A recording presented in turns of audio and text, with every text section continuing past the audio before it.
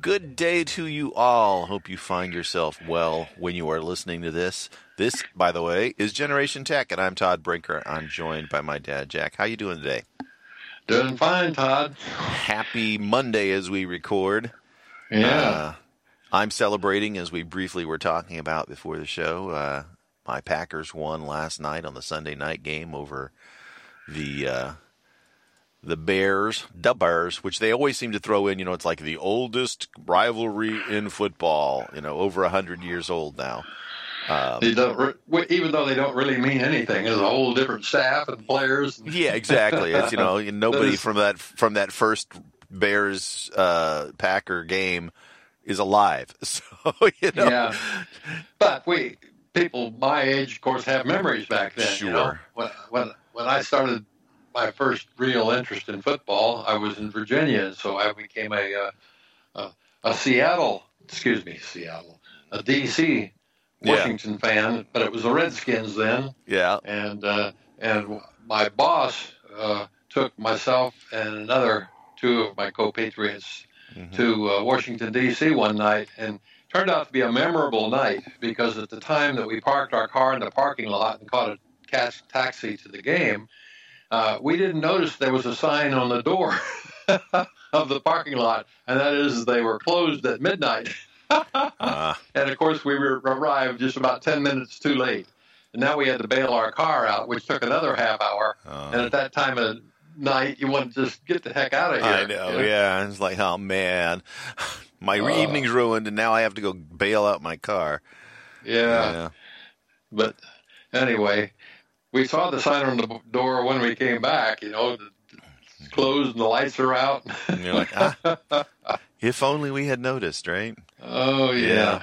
Yeah, everybody has those moments, Well, we probably could have left the game early. I don't remember if it was a close game or not. Yeah. But, if we'd known we'd had a deadline, we'd at least tried to meet it, Yeah.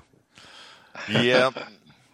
Yep. I was watching just a little bit this morning. NFL Channel has a Good Morning Football morning show, and one of their co-host was saying they should just quit putting this game in prime time because it really hasn't been much of a rivalry for several decades.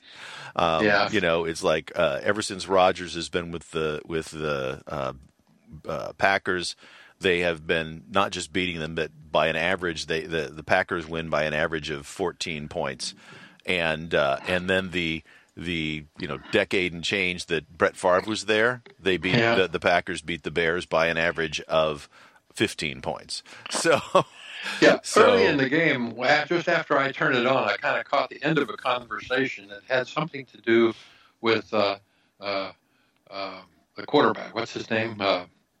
Aaron Rodgers? Or are you talking about their quarterback, Rodgers. Justin It sounded like he's maybe still interested in being traded or doing something because he apparently made some comment that he has to just get past some milestone, which is only a few weeks out.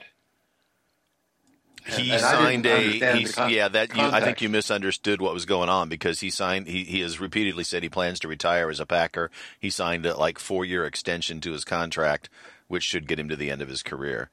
So he's not going anywhere. But I don't know which part you picked up.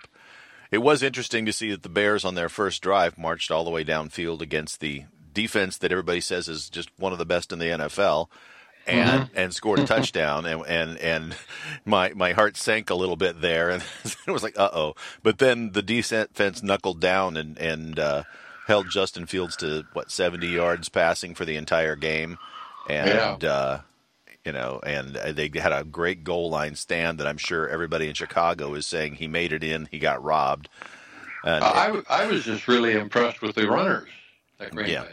Yeah, they've got a 1-2 punch that is kind of tough to beat. They've got two guys that are really, really good. Jones is not only is he a strong power runner, but he's also quick and shifty. So he's just a handful. And then when he needs a rest, they put in I'm blanking on the other guy's name. And but he's got like tree trunks for legs. He just goes one direction and mows people over. He kind of reminds me of what's his name, who used to play for Houston years ago. But he's just a big 240 pound guy, and just and most of it's in his hips and his legs, and he just powers right through. So and that then opens up the passing game, right? So if people start running, then suddenly passing options become available. It's absolutely silly to build a team just thinking it's going to be just a passing team or just a running team. Yeah, you really need both. It's football for a reason, because there's different ways to attack the defense. Right. So but if you can keep them off balance by being successful in both phases of the game, then you're pretty tough to beat when both. Yeah, at least one good runner, but usually you need a couple. Even there. Well, unfortunately, that seems to be that used to be a position where the runners were kind of the stars of the game, and now it's become the quarterback more than the runners, because the runners, let's face it, their careers are not very long. Most of those guys, they get so beat up that they. Or as we get more and more close games, the kickers are getting to be stars of the game. Yeah. Well, it's funny, because I think still a lot of football players don't consider the kicker a football player. They he's like that other dude. Well, but they don't get beat up all the time. But exactly. And yet they get the highest scorers salaries in the history of the league are the kickers. And if you're smart and you've got a good kicker, man, you pay him whatever it takes to keep him. That's right. Because he's going to get you more points than anybody else on your team. Period. Yep. Full stop. Yeah. Especially those guys that get consistent way out at the edges. Yeah. It's interesting because you got an understanding the game too. I remember back when the Raiders drafted Ray Guy, who was their punter, and he had like a 2-second longer flight time than any other kicker in the league, and a 10-yard longer average. And they said, every time we have to punt the ball, we gain 10 yards over the other guy, and he kicks it high enough that our guys can get down there and cover, so there's no returns. That's right. And so it's like, but he was the key to the Raiders' offense. Yeah, he was a weapon, and most people at that time weren't viewing punters as a weapon. It was like, get some guy who can kick, we don't care. A lot of times they were getting like converted soccer players who didn't speak English very well, Well, and again, he was a pretty old dude, but before he finally quit. Yeah, no, he's hands down I think the best punter in the history of the NFL, and I'm pretty sure he's in the Hall of Fame. Hall of Fame, he should be, because he literally opened eyes. I appreciate teams that look outside the box sometimes and say, hey, we're going to jump up and draft somebody like a kicker or a punter or some guy who we know is just going to light things up on special teams. And, earlier than everybody else thinks. And it's like, they put some value there, and sometimes that makes a huge difference, Yep. I mean, speaking as I'm a Packer fan, and last year our special teams killed us. Our special teams absolutely killed us, and it wasn't that our Mason Crosby, our kicker, suddenly got bad, but we had changed long snappers, we changed punters, who's the guy who holds the ball for the kicks for field goals, and in our playoff game we got a punt blocked and then we got a kick blocked, and it was like timing was off, everything was just terrible. Mm-hmm. And then we hired a special teams guy away from the Raiders, so hopefully. This year so far looks much better, and hopefully it'll continue that way. Well, since this is a technology show, we can kind of say that these different skills, specialty skill sets, are really the technology of the game. They are. That's and the innovation. Certainly strategy. You get a guy who comes in and just does so much better at a position than somebody else can make a heck of a difference. Yeah. No, it's the strategy and the gamesmanship of general managers putting together, those unique skill sets, and then coaches knowing how to apply it, and then obviously the people who develop those special skills. But somebody's got to recognize that and put them on a team and make it work. Sometimes the skill set's just being born lucky to have big bones and weight and strength and all that. Yeah, once you play the game. These linemen are all 6'6" and 300 plus pounds, and quarterbacks are now 6'2" or 3" as a minimum, and and tall, lanky guys. It's just physical size has a lot to do with success in athletics. Yeah, I don't think it was the game last night, but one of the games I watched since Thursday, there was I'm bad at remembering names, but anyway, a lineman that really just, the announcers just happened to focus in on him, and just one after another, man, he was just blowing holes in the line, so that the runner just had to walk through. I mean, it was amazing. Yeah, you can make a running back look pretty fantastic if you've got a front line that just runs people over. Yeah, and the same thing on defense. Right and then they just looked to see which way the hole was opening, and followed him through it. Yeah, I mean, but you can flip that around too on the defense. You get a guy over there who's, Lawrence Taylor is historic for just blowing through offenses and nailing quarterbacks, and they literally changed the game in terms of trying to guard the edges against guys like him. And the Rams have Aaron Donald. He's 6'1", but he's 280 pounds. Well, I like big guys, but I want them to be fast or quick at least. Yeah. Well, and that's it. You look at Aaron Donald, and he's 280 pounds, but that's there's not a whole lot of fat there. He's 280 pounds of pretty solid muscle that tosses people out of the way as he rushes in. Although he was pretty quiet yesterday in the Rams game. Didn't do a whole lot. So, you talked about being a Washington fan because you were nearby. You were in the military when I was growing up, so I wasn't ever, in one place a long period of time. I don't even remember how and why I picked the Packers as my team, but they've been my team for years. I've been a fan of the Packers, and there was a period of time back with Kenny Stabler and Fred Biletnikoff where I was a Raider fan, and I used to joke and say I have a winning team and a losing team, and then they kind of traded places when Brett Favre came along and the and the Packers started winning occasionally. Well, I was going to say Lombardi. So, Yeah, but I mean Lombardi was like when I was born. Wait until you see that statue of him. Bronze thing. Yeah, but I didn't become a fan of the Packers because of Lombardi. I mean, his games were won in the 61, 62. I mean, I was born in 62. So I know, but he had retired and was still really famous for a long time. Yeah, but I just don't know what it was that drew me there. But part of it was I think I just decided I was going to pick a team because we didn't, Yeah. I knew we weren't going to stay in one place a long time, so there's no point in bouncing around. And I kind of liked the Raiders of the 70s, too, like I said, when Al Davis kind of turned on... Kind of an outlaw, right?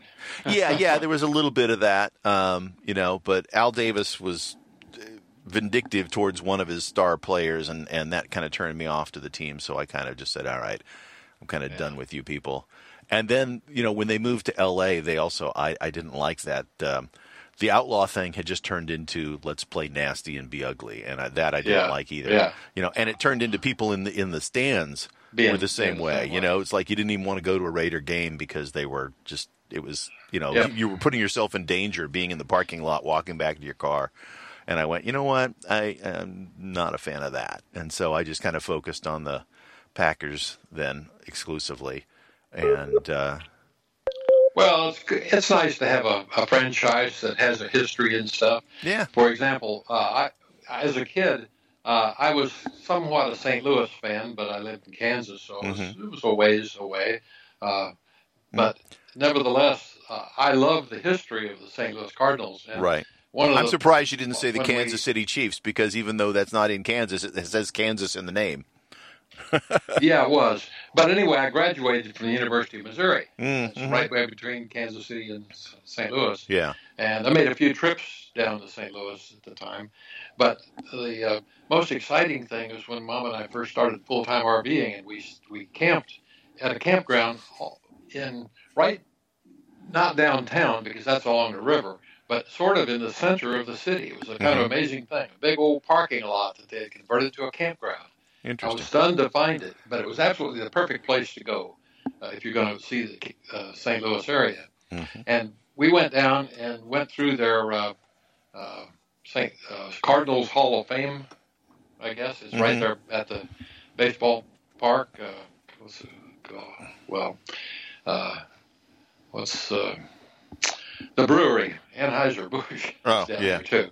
So anyway, right in the same area with a lot of really nice things to see. And I just absolutely loved their Hall of Fame and Museum of St. Louis Cardinals, because it went back to the earliest days of baseball. And the one that we went to see in Los Angeles when we saw the Rams and they Dodgers. They didn't have much on they didn't have much on the Rams then, because the Rams had just moved back to L.A. But he had a lot of memorabilia and said they were opening up a Rams wing, and they had a little bit of it there. But they had a ton of Dodger stuff. That was a fun day. Well, and that one was probably more enjoyable for me because I was a Dodgers fan back when they were in Brooklyn. However, when they moved to Los Angeles, I just abandoned them. I said, traitors, Even I don't know.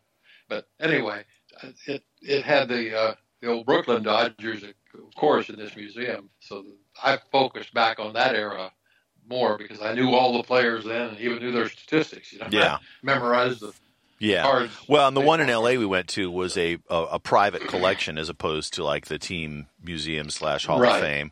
So yeah.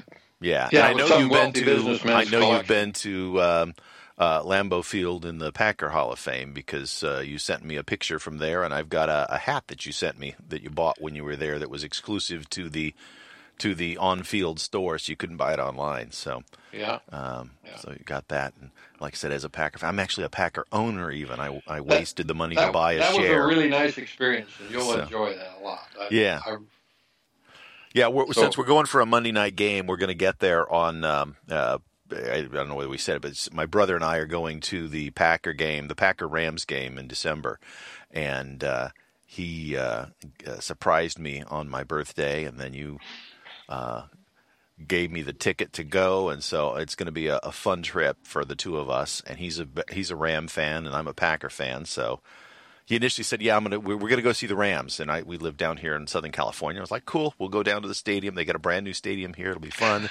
and then he says, we'll open the second card. And the second card said, but we're going on the 18th or 19th of December. And it was like, wait a minute. So bring your coat. Yeah. Get ready to be cold. But anyway, it's a Monday night game. And so Sunday we have already bought tickets for a tour of the stadium, tickets to get into the Packer Hall of Fame museum that's there, and then there's tickets for a 1 hour bus tour around the city of Green Bay, going to like that'll take you about 10 minutes. Yeah. Well, I mean, it's gonna the thing is it's going to like where, the original field when they built Lambeau Field in the 50s.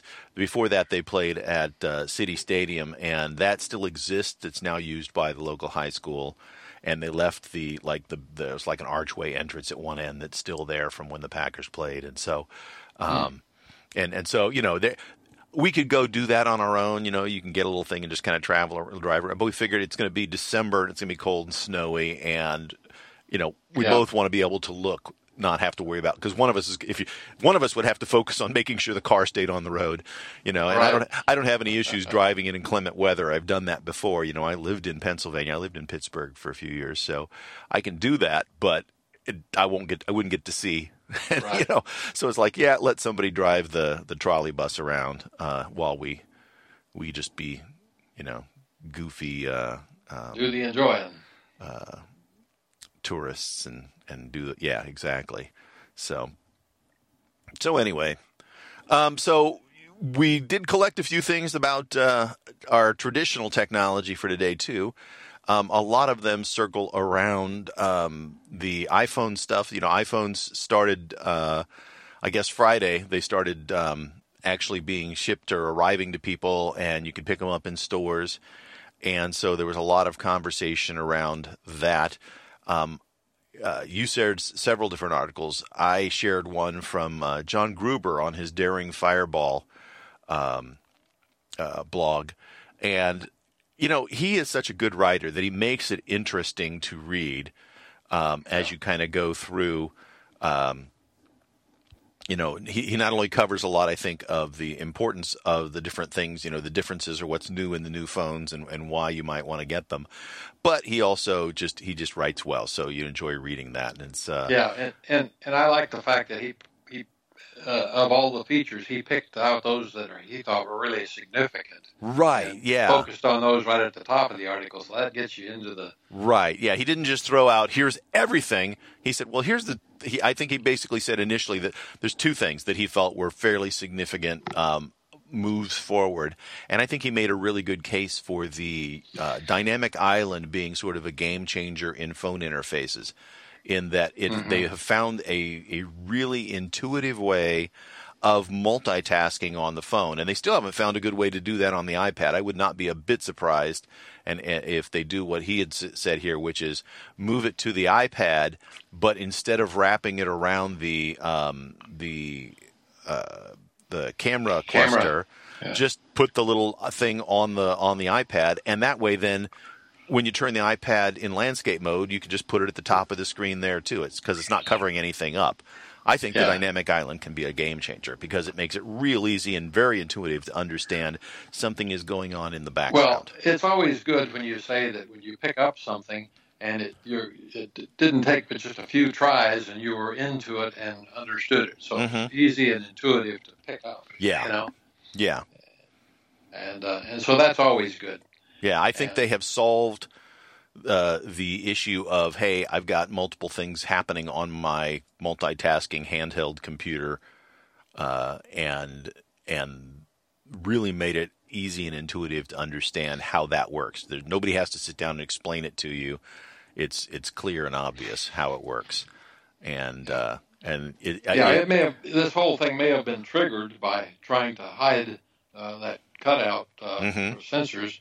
But that's a peripheral thing now. It's it's a feature on it all by itself. Well, and it's a sneaky good way that they kind of stumbled into it, right? It's like, hey, let's figure out how to kind of use this space. I think it probably started out with like, well, we've got a cluster on the left that's two things, and we've got one on the right that's one. So we basically have a circle and an oval.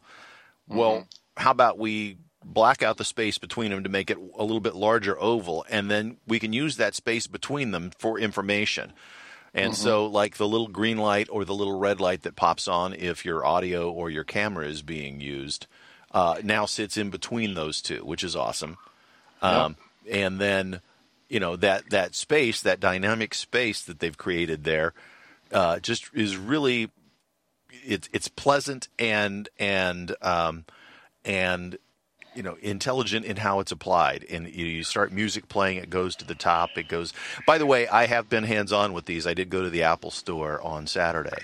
You did? And played with them. Yeah. And apparently, there's a hardware involvement in this. That's why they're not going to be backward compatible. Well, also it's the space of the little. What they call I'm already forgotten what they called. They never really did call the notch. They didn't give it a name, but it's the notch in the top of the the pre-existing phones. There are no active pixels above it or anything, so there's no way to. It would be more difficult to make that look intuitive and flowy.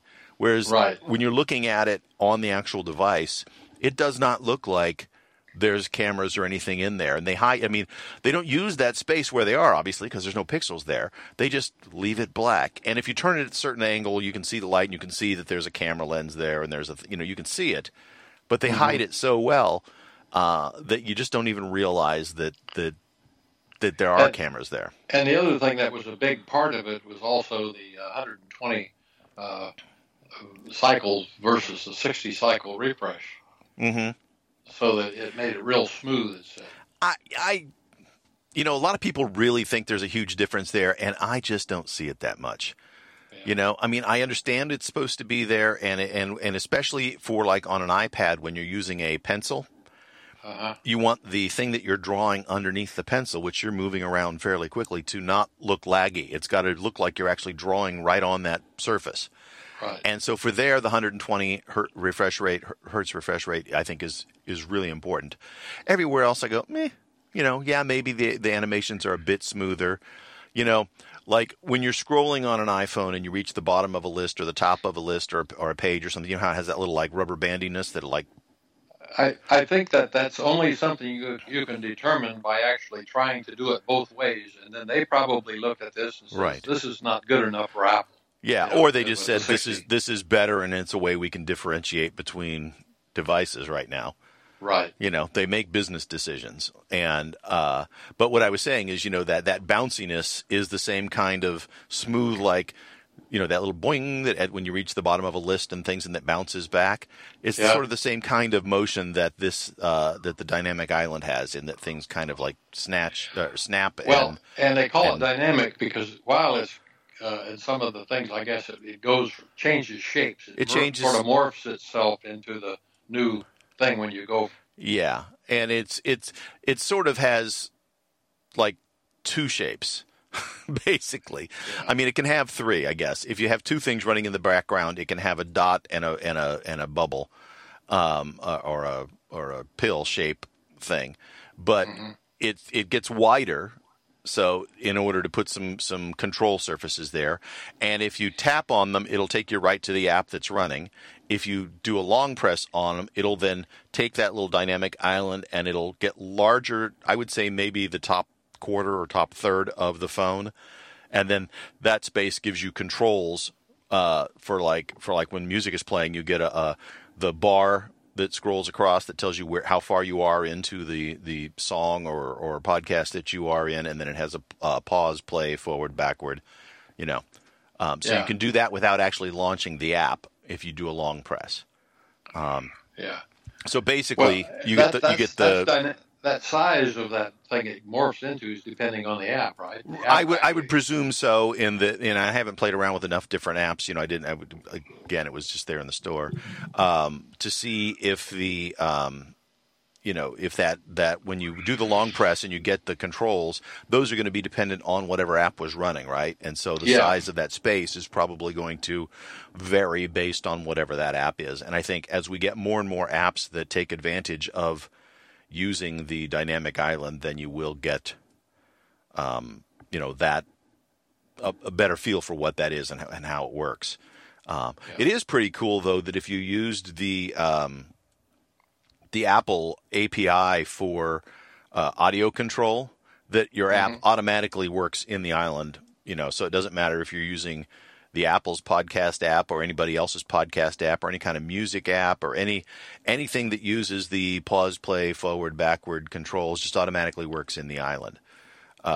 So they don't launch it with like only a few things that work there. So unlike the what was it? Remember their laptops for a long time. I guess they still sell one. Had that touch surface above the keys instead of function keys. Yeah. And that was kind of a flop. It never really caught on. I mean, a few manufacturers built some additional control surfaces there. I know Photoshop did, but not a lot did, and they've started phasing it out of their newer devices. This, I think, will be something that people will immediately go, oh yeah, that makes perfect sense. Let's take advantage of that. And start customizing it for themselves. However, I don't think it was this article, but another article I read on the same topic sort of indicated that Apple's interested in getting this to all future devices because otherwise they might not get, if they don't make that announcement or if people don't understand that right away, they might not want to do the development for adding this feature. Which was the problem with their keyboard thing, is I think that they didn't, it was only on the Pro devices. It was never on the Mac, on the Air, that touch, what do they call it, touch bar. It was never on their most popular laptop. And so a lot of manufacturers went, well, we don't have to support it. So, so there's that fine line of like, hey, this is something cool and special, and hey, this is something we want everybody to support. And so, I think that you're absolutely right. I think next year it'll be in all the devices. But that doesn't necessarily mean that they're going to have to go to the 120 hertz screens and stuff on all of the devices too. I think that they can probably do it without that. My personal feeling, but the impression that I got in discussion about that is just a production issue right now, that they can't get enough 120 screens, and stuff. So until that resolves itself, it's hard to say. I suspect that we're going to see that the Pro devices from now on are going to have the newest chip, and I think they're going to switch to that. I mean, I think that the reason for doing it initially was because of production capability and factory problems with COVID, and there's a whole lot of stuff. But I think they're going to look at that and go, that makes a lot of sense. Why don't we just keep doing it? Although quite frankly, I think as Gruber says in his article, and it's been printed lots of places, the iPhone 14, the non-Pro model, is really not much different than the iPhone 13. I mean, it's very subtle. And this article basically he basically says, why would anyone not buy the Pro for a couple $100 more? Right. You get so much more, Right. And the iPhone 13 is $100 less, so you could save money and still buy the iPhone 13, which is still being sold. And so I can understand why if you're looking at a phone and your budget was kind of that for the iPhone 14, that you would just go, no, I'm going to get the 13. I don't think you'd miss the difference one way or the other, and you'd save $100 in your pocket, with the one exception. If you want the big screen, that's never been available until the 14 on the standard line, right? So you had to spend the most amount of money to get the Pro Max. Well, now you're going to be able to get the largest screen on the basic camera, and so and that I wasn't able to see any of those because those don't start shipping until next week or week after. 2 weeks, I guess, the 6th of October. So we got a little time before we see those. But if you wanted a big screen, but you didn't want to spend the $1,100 or $1,000, it was basically $1,100 to buy the big screen. Now you don't have to spend that much. So it's like, okay, well, that makes sense because there is no equivalent at the iPhone 13 size. And for those who want the mini, who like the mini phone, that they want it smaller, the iPhone 13 mini is still available, and it's, the cheapest iPhone 13 that you can get. And it's really for the most part, there's no really substantial differences between that and the iPhone 14, and you can still get it in the small size if that's what you really want. I mean, what'd they pick up? They picked up a one core in the GPU, right? So in the 13, the Pros had a 5-core GPU, and the standard phones had a 4-core GPU, and the A15 chip. And now the 14 standard phones have the same chip, the A15, and the 5-core GPU from last year's Pro. Right. Well, and then when you compare it with the Pro models, which also have the always-on display, which is attractive to me. Right. Especially the way he described it, like it doesn't really look like it's off. Yeah. I didn't quite understand that either, though, because it's like the watch in that when you put it to the at least from what I saw, when you put it to the the closed screen, which is the quote always on screen, it stays that way for a minute and then it dims down quite a bit. So I don't quite understand why they're saying... He didn't mention 2 levels, did he? No, but I saw it, and it was like, okay, the dimmed down one is dimmed down quite a bit. So I'm not quite sure. And he's not the first person who's talked about it as if it was like too bright, because it doesn't stay too bright very long. It goes to... And maybe that's a setting. Maybe the dim, when they ship it out to the testers, they crank that up. Yeah. I don't know. Well, possibly. I don't know, but it sounds like if it doesn't really substantially affect the battery life, right? They probably put better batteries in it, but just did sacrifice better battery life for this new feature. Right. Well, and again, part of that new screen is not only that it goes 120 hertz, but they can also step it down to 1 hertz. So it only refreshes once a second, instead of multiple times. So that saves a ton of energy. It really does. Yeah, I'm sure. Which is, that's been on the watch for a while, right? Right. Well, and that's why 120th. I mean, and that's why the watch has had that for quite a while, So they tested it and got it refined and got it all working the way they wanted to after doing it on the watch for a few years. And now they've said, they know how to deal with it now we can move it up to the bigger screen. And if it's like the watch, I suspect the amount that it dims probably has to do with the amount of ambient light in the space. Mm-hmm. So it dims more in dark places than it does in bright places. Because if it dimmed all the way down in bright places, it looked like it was off. Yep. So anyway, I think that I don't disagree with him. I think that if you're looking for a new phone this year, it doesn't make any sense not to stretch and get the Pro, And if that's just a bridge too far, then buy the 13 and save yourself some money. Yep. You do until get the better. I read this article, I had been saying I'm not interested in ever getting a new phone. Mm-hmm. But when you read about some of these new features, it gets you going. Well, some of them are fairly significant. I think that we've talked about the dynamic island. Now, something that the 14 does have over the 13 is that new stabilization. The what do they call it? Active mode. So if you shoot video, that can be fairly significant, especially if you're shooting video of little kids or pets and things where you're going to be shaking the camera all over the place. It's basically a digital gimbal that really, really works well from all things that I've read and videos that I've seen, examples that I've seen. And so I think, that is one reason to get the 14 is if you shoot a lot of video or you have young kids. Because, people want to shoot video of their kids and the better that's going to look. You don't want to be the person watching the dizzying, shaking camera, 20 years from now. And then there's the eSIM thing. That's big for people who travel a lot. Yeah, although the eSIM is available in the 13, it's just not required. It's been available since, I think, the iPhone 10. You pay more for it or what? No, it's just that you had the option of using an eSIM in those phones. It's just that the 14 is the first one where they just said no more options. It's built in.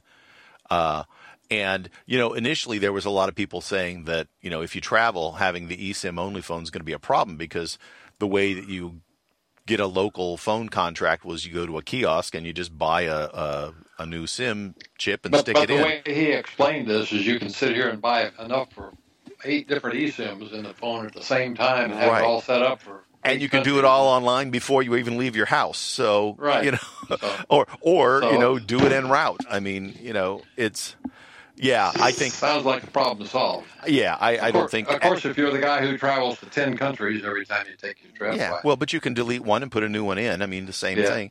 It just means you've got 8 in your in holding, ready to go. Yeah, I thought that the explanation of that was, it was like, well, but here's how we do it, and I'm like, well, that's how you did it. Doesn't mean that there isn't a better way, and certainly, not having to go to a kiosk and stand in line and try to figure out which chip is the right one to buy while you're standing there is not as good an experience as being able to spend some time even before you travel and figuring out what's the best deal and buying it and having it sitting there waiting in your machine to activate.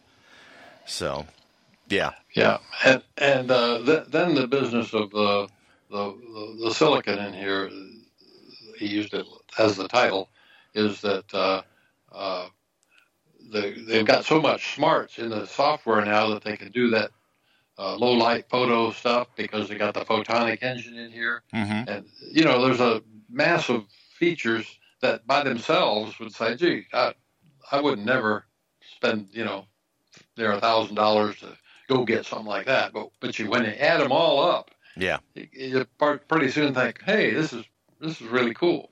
Yeah. Well, and again, it's not like you buy these things, annually. You tend to buy them. Most people buy them in. I think I read somewhere it was 3 to 4 years is the turnaround on phones for most people now. Well, I always look for things like this, which I call almost a big step.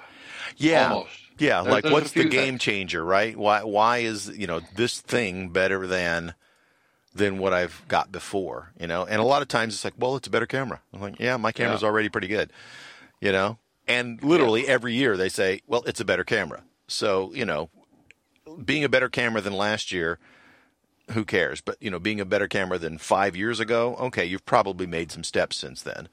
And certainly, the idea of going to the 48 megapixel sensor, and apparently, even if they use just the 12 megapixel center pixels, those are larger pixels in a larger area than the old 12 megapixel sensor was.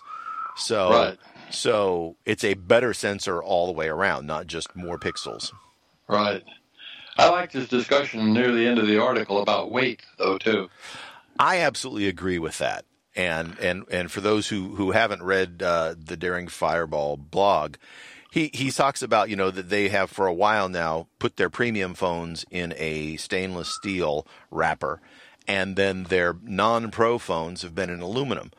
And the aluminum is a lot lighter. It's much more comfortable to carry around, and it's a significant difference. Yep. I prefer a lighter phone too. One of my favorite phones ever. I'll never forget when I bought the iPhone 5. We were traveling up north to visit our daughter, and we stopped at, or actually I think we were taking her up there at the beginning of the school year. And we stopped at a mall. She wanted to buy some clothes or something, and I was invited to not stay with them because they were buying skinny leg jeans, or I don't know if that's what they were buying, but they were on sale, and I was making jokes about skinny legs, and I was invited to leave. And so I went wandering in the mall, and lo and behold, this mall had an Apple store. And I think the Friday before, they had just started selling the new iPhone 5s. And so I walked into this mall in Modesto, I think it was, and said, well, I don't suppose you have any of these. And the guy goes, yeah, which ones you want? So I remember calling my wife on my iPhone 4 and saying, hey, they have new phones. I'm going to buy them. What color do you want? And but the funniest thing was I picked up the phone that was there, and it was so light and comfortable in my hand. I turned to the guy and said, is this just a demo model, or is this the actual phone? And he goes, oh, that's the phone. I couldn't believe how light it was compared to my iPhone 4, because the iPhone 4 had a stainless steel band around the outside and was heavy, and the iPhone 5 was all aluminum and chamfered edges, and it was chamfered edges. And it was so light, I didn't think it was the real phone. And I loved that phone. The iPhone 5 was an awesome phone. I loved the 5. I loved the 7. Those are probably my two favorite phones from Apple. But yeah, the weight is a big deal. These phones keep getting bigger and heavier. It's like, if I'm wearing like jogging shorts or something, I got to tie the waistband tight. Otherwise, the phone pulls my pants down. It's like, so I'm hoping, like he said, that if they're going to make the premium phone, that they move to what they're using for the Sport Watch now, the Ultra, and that is move the frames to titanium, because then it's, upscale from aluminium, and it's lighter. I'd like to see this phone that Gruber has. He's really sold on the black phone. Is it black slate, or I think it was something like that? I thought the black phones were pretty too. If I were getting one, that's what I'd get. Yeah. I thought the purple just looked, I totally agree. They call it deep purple, and that's the least deep purple I've ever seen. It looks pastel-y. And like you said, in some light, it looks gray in this Apple store. Huh. And Apple stores are well lit. I just didn't think it was, I thought it was a waste of But I like coloring. black too, so I thought Yeah. I'd And like historically, I've liked the silver ones, because I figured if they get nicked and dinged, what they're going to show is silver nicks and dings, and on a silver one, you wouldn't notice that. But so this was not a shiny phone at all. I don't know what slate is kind of a gray black. Well, right? the back is a non-shiny glass that is black, and then the edges around it are a shiny black stainless steel. So the band around the outside of the phone is a shiny black. It's a very pretty phone, and so yeah. That, of the colors, I mean, but you had to get it was a stainless steel regardless in order to get the color. If you wanted pro, you went to stainless steel. Period. Yeah. If you get the non-pro phones, then they are available in aluminum, and so they're lighter. Yeah. Well, I think titanium is an option, except that that's pricier. He didn't show the prices. Yeah, but they're making a ton of money, so I suspect that they will be happy to, bump the prices up a little bit next year and then give you that option, right? Yeah. So, because they've got the deep purple, which is anything but. They've got silver and black, and then gold.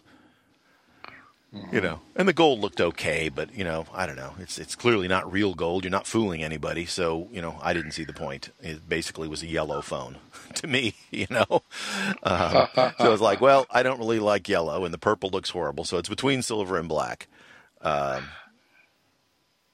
me anyway. It's funny how they do have a tendency on their non-pro phones every year to make those to offer more color options there that look interesting. But this year, those were all pastel-y as well. There was like a very light blue, a light purple that was even lighter than the deep purple Pros. They have a midnight, which is a dark, dark blue. It's almost black. Starlight, which is sort of a off silver. and then a red phone, the product red phone.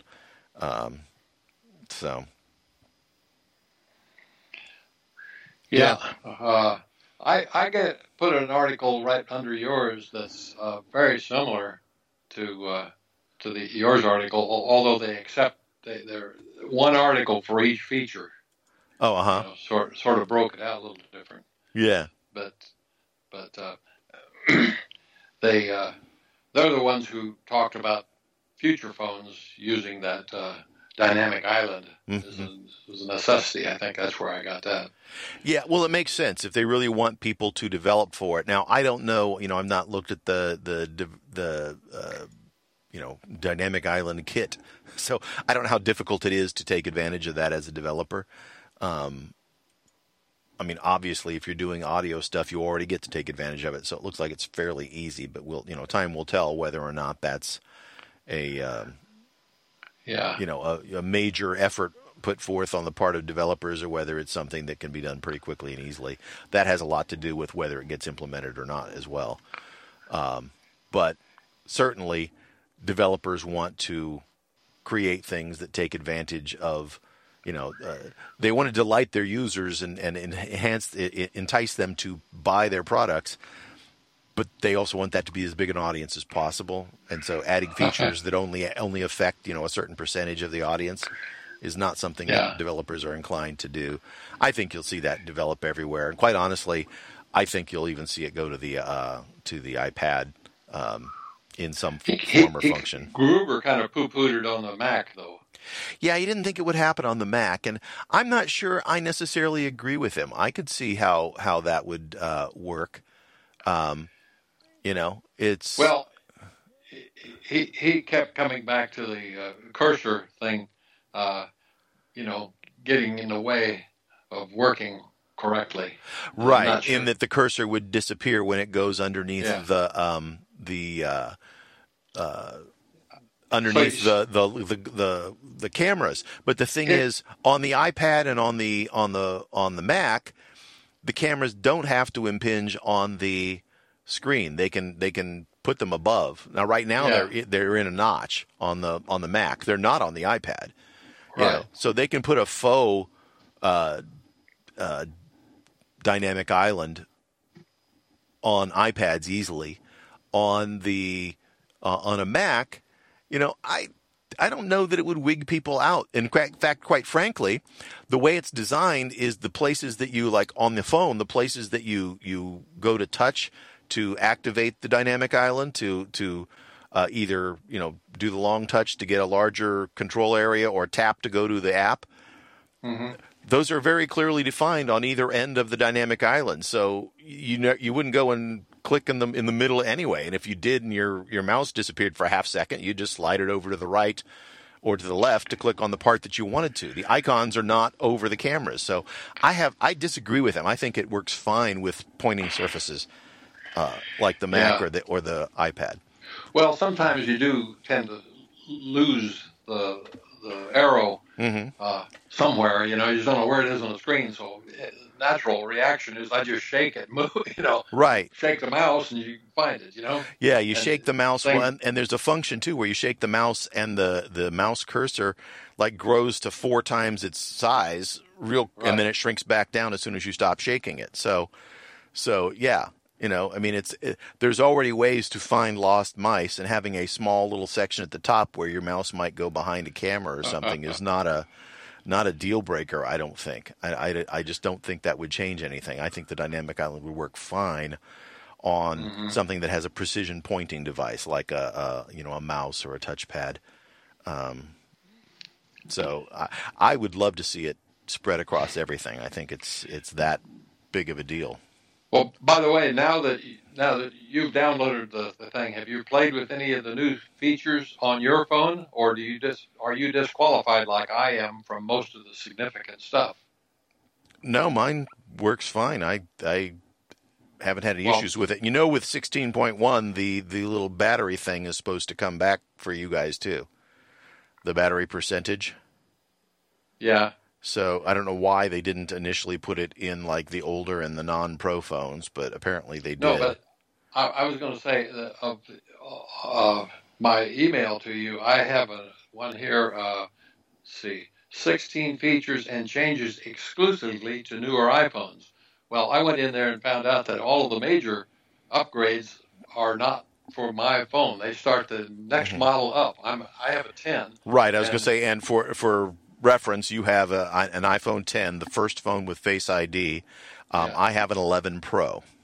So yours qualify for most of these things. Yeah.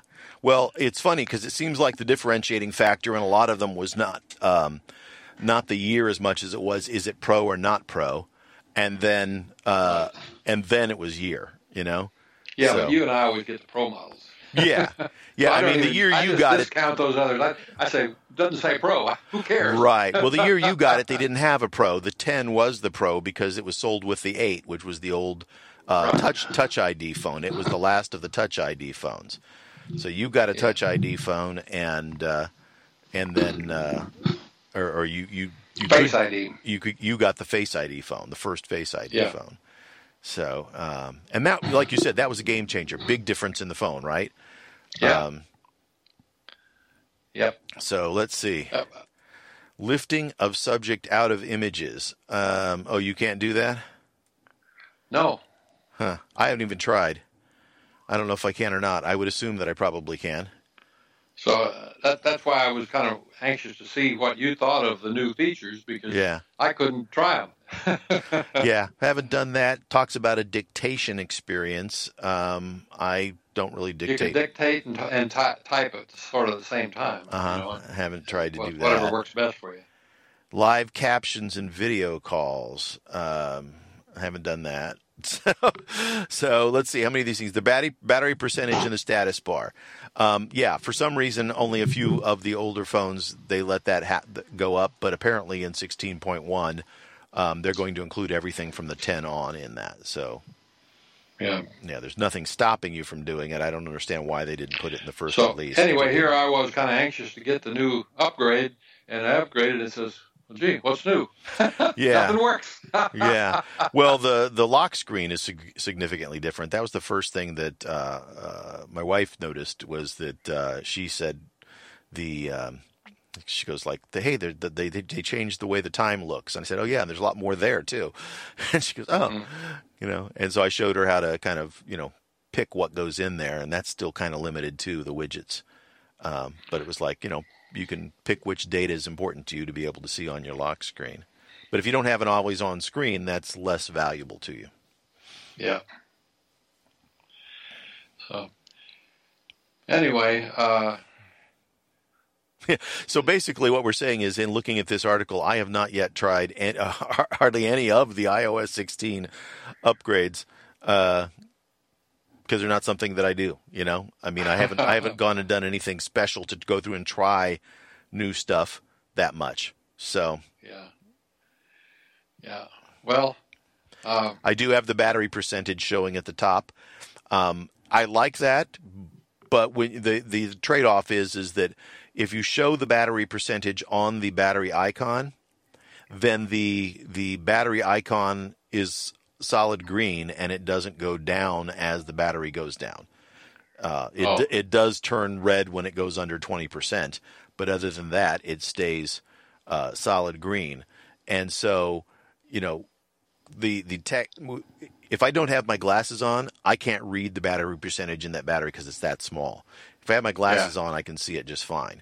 So the question is, what's more valuable to me? Just seeing the little bar go down? Because I can tell if the bar is big or small, glasses or no glasses. Well, my view on that is that I think they got the space, so they're using it. They're both. Everything is quite small, and so. But you don't need really but one. And right. My preference would be put the percentage. You can pick whichever one you want. They had taken it away and just had the graphic for a while, which meant that you had to then pull down to the control center to see the percentage. And a lot of people complained. So what they did is they added it back in and said, now you can pick whichever one you want. Oh, okay. You can either have just the battery bar getting larger or smaller based on the charge, or you can show the percentage. But that makes sense. It doesn't matter to me, and people will always want one or the other, no matter what you do. So it's good to give them the choice. Give them the option, And prior to the iPhone 10, they did both because without the notch there was more real estate up there, and they put the percentage next to the battery. So the battery was a bar, and then the percentage was right next to it. But now it's too tight for that to go on because of the dynamic island and the notch. And so they said, well, we can put it right on top of the battery. But if we then make the battery a dynamic bar showing you the like the gas gauge of how much juice you got, as it goes down, the percentage becomes illegible when it's printed over the top of it. So they said, well, it's going to be either or, but we'll let you pick. If you really think it's tight space, I would say the one good answer would be don't put anything up there until you're down to 10%. Yeah. Yeah, you could do that too, but then a lot of people would lose their minds.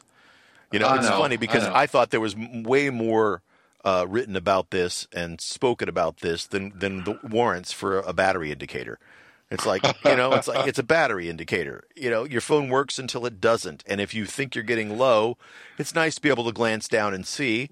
And you should decide how that information is presented. I liken it to the gas gauge in my car. I don't do anything until it's below a quarter of a tank. Right. So the whole thing, the display means zip to me until it gets to that point. Yeah. If you wanted to do me a favor, what you should do is let me decide when the trigger point is.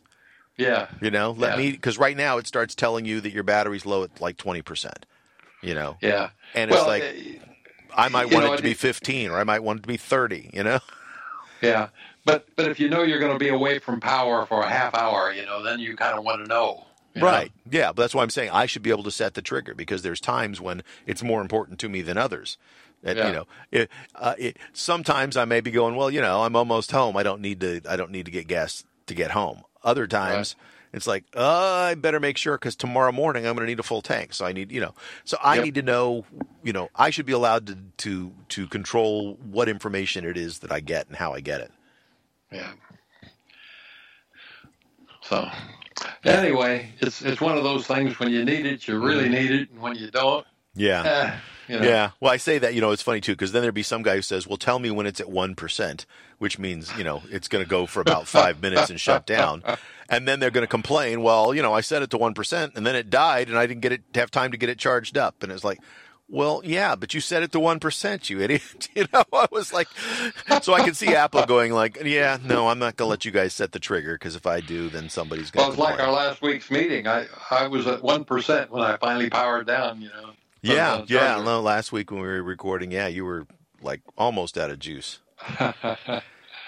Which enticed me to get this adapter, which is kind of a strange thing. It does work, but you just have to know its quirks. Yeah.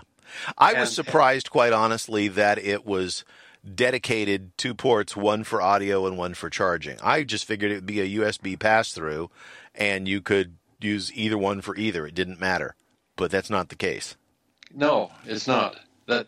And I guess they were just chintzy about how many wires they wanted to run down here, That's all it can amount to, right? You just all the signal wires, or you just put the power stuff. Right. Well, there's probably got to be some smarts back where the two wires combine in order to deal with two signals, right?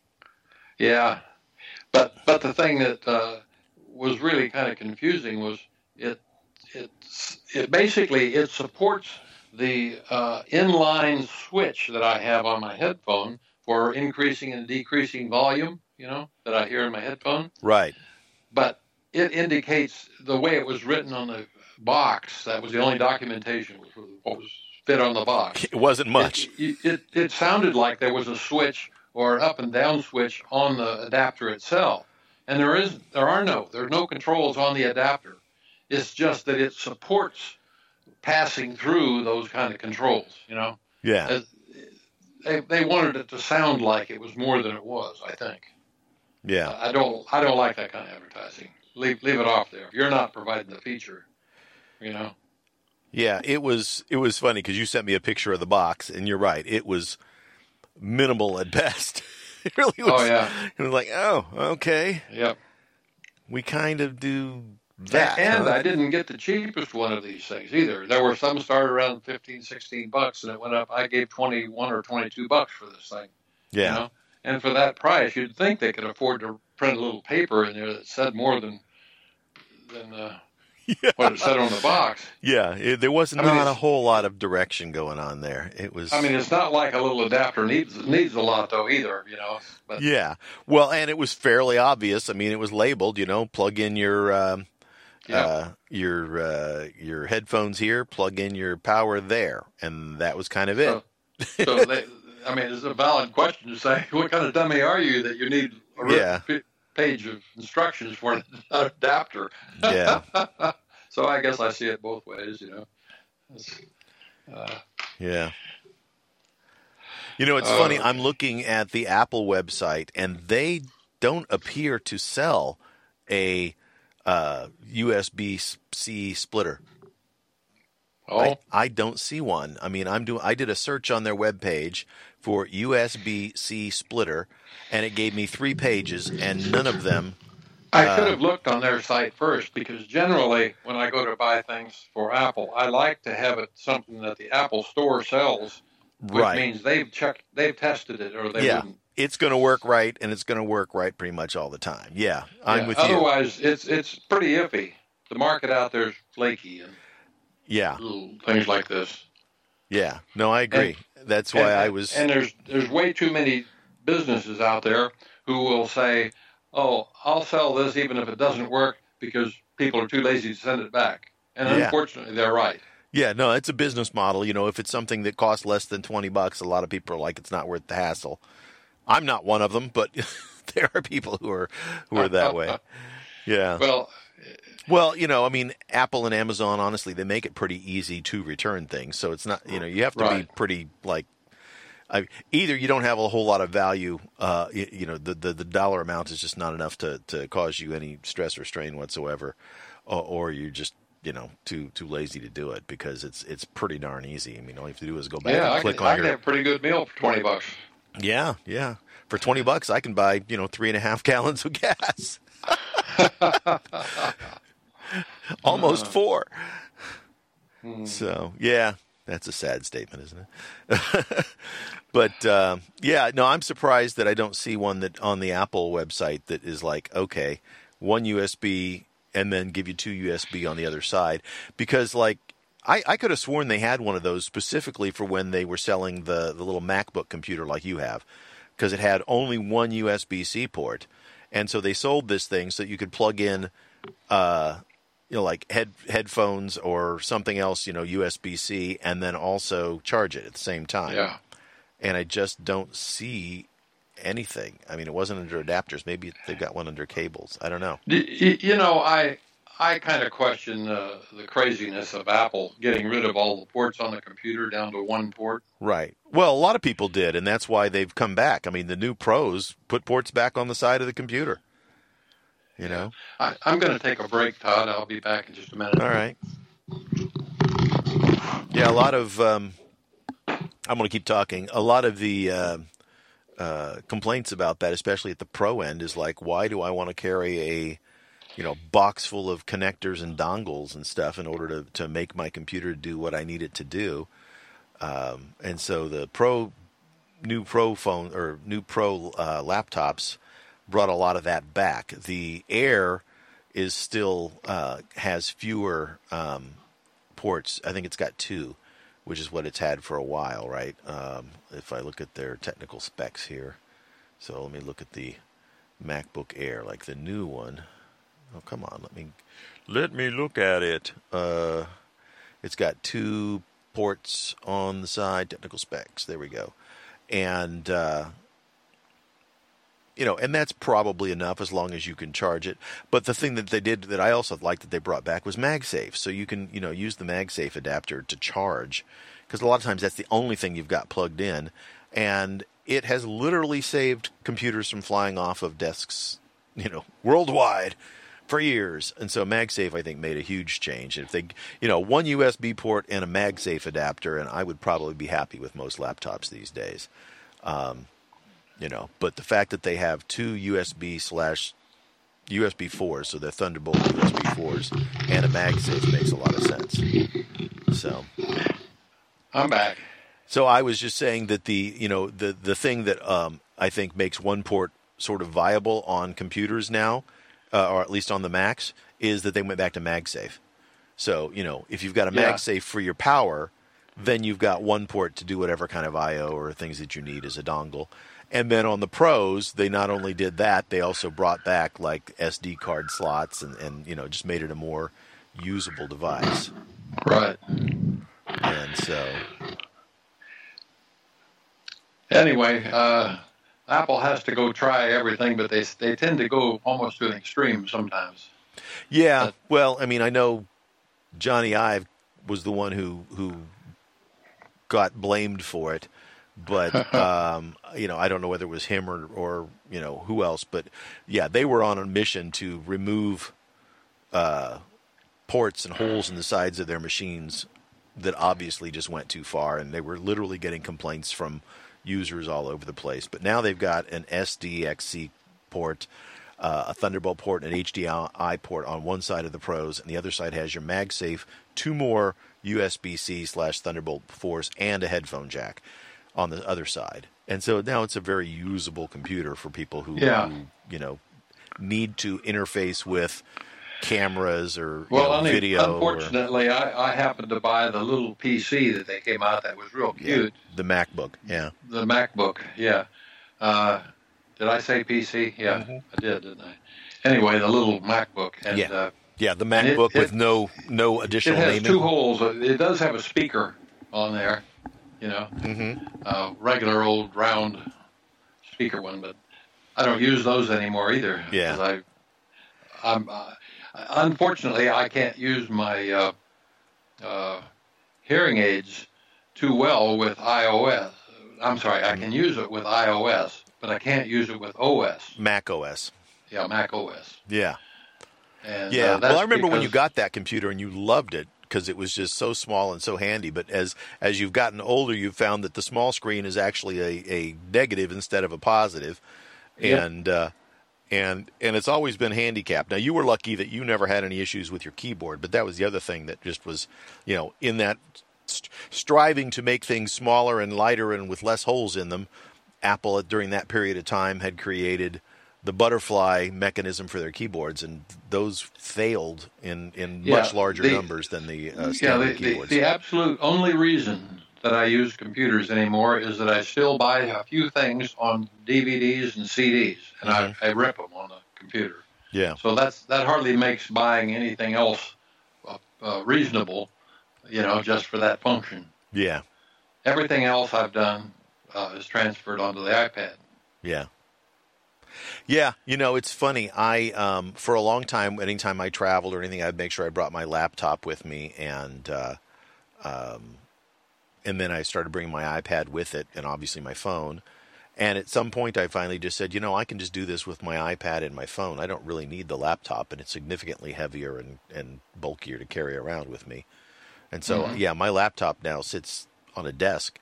And I do have a Mac Mini that I use here in my office that I use for production, and I've got a big giant screen attached to it. So I use that for recording this show and for doing other things, when I want to work on it. But I go to this spot to do that.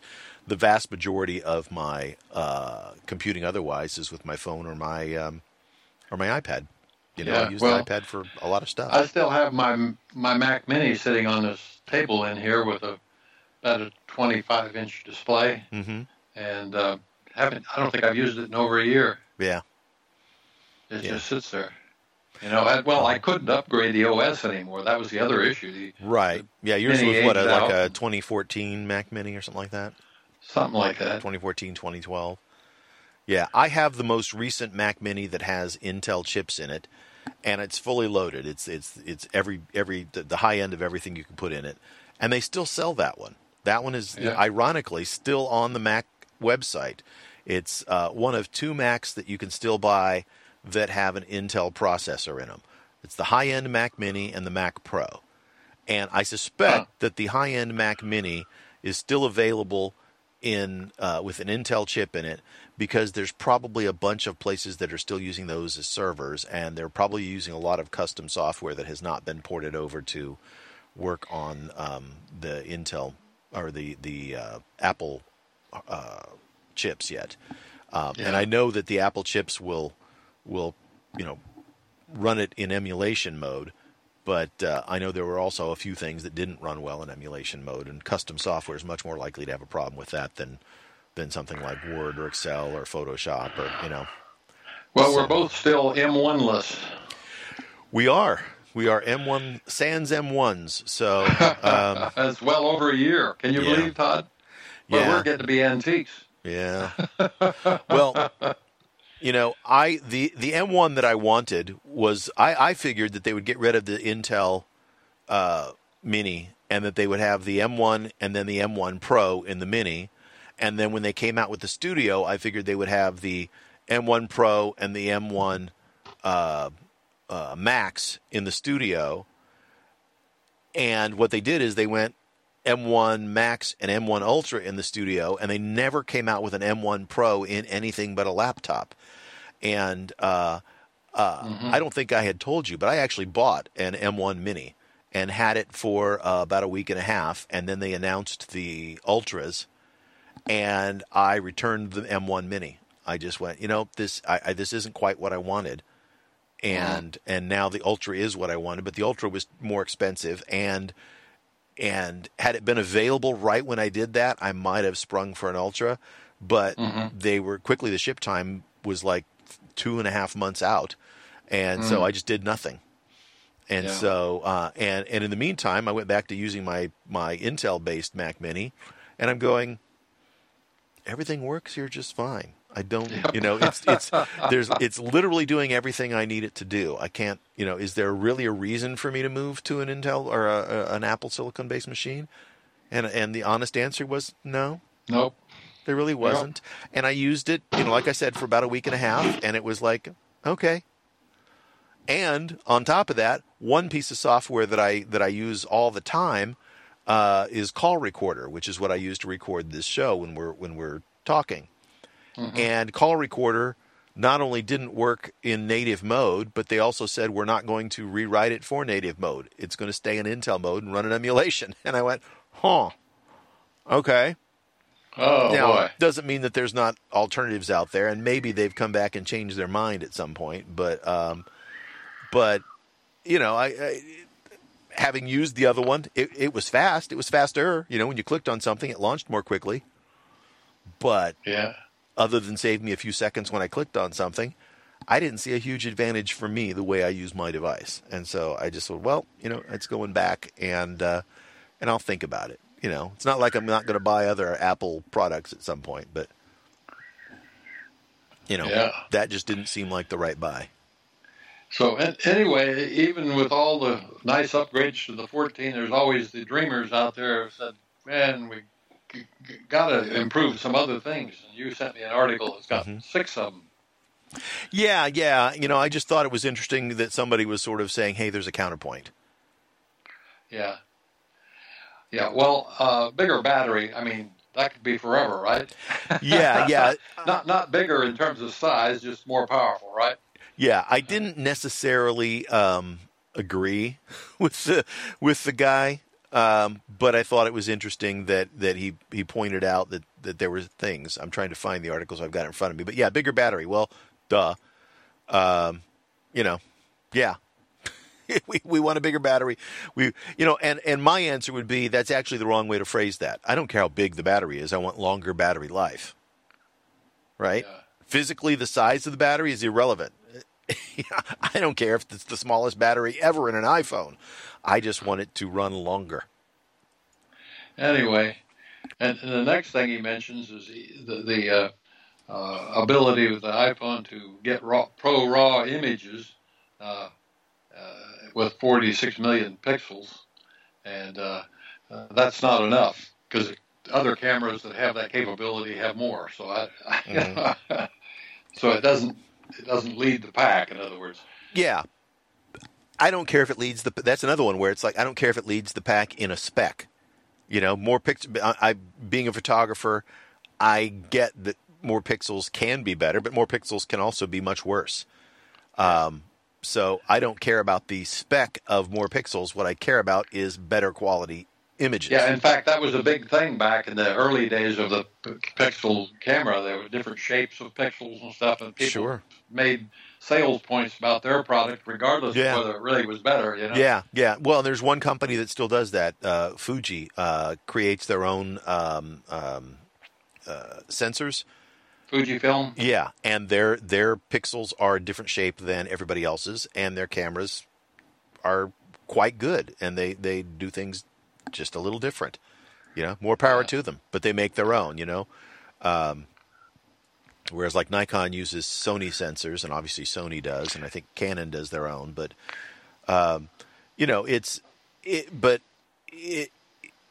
when you've got very few pixels trying to compete with film, then the number of pixels meant something. But as time has gone by, the number of pixels has meant less and less. Yeah. And so, Samsung ran a kind of snarky ad about, well, hey, you've got 48 pixels now. Good for you. We've had 106 for, or however many they have. That's probably not 106, but it's over 100 for, 3 years now. And I'm like, yeah, I don't care. How good are your photos? I mean, yeah, that's the bottom line. And they're good photos. I'm not knocking them. Most of the Samsung photos are pretty good. But notice most of the competition between the best cameras in phones now are between Google Pixel phones and Apple. You don't hear people do a lot of comparisons to Samsung anymore. And it's not that Samsung isn't good, but I don't know that they're the best example of cameras on the on Android. I think Google has surpassed them. Yeah. Anyway, other than just what I call complaining, I had to get down to 5 before I got something that got my attention.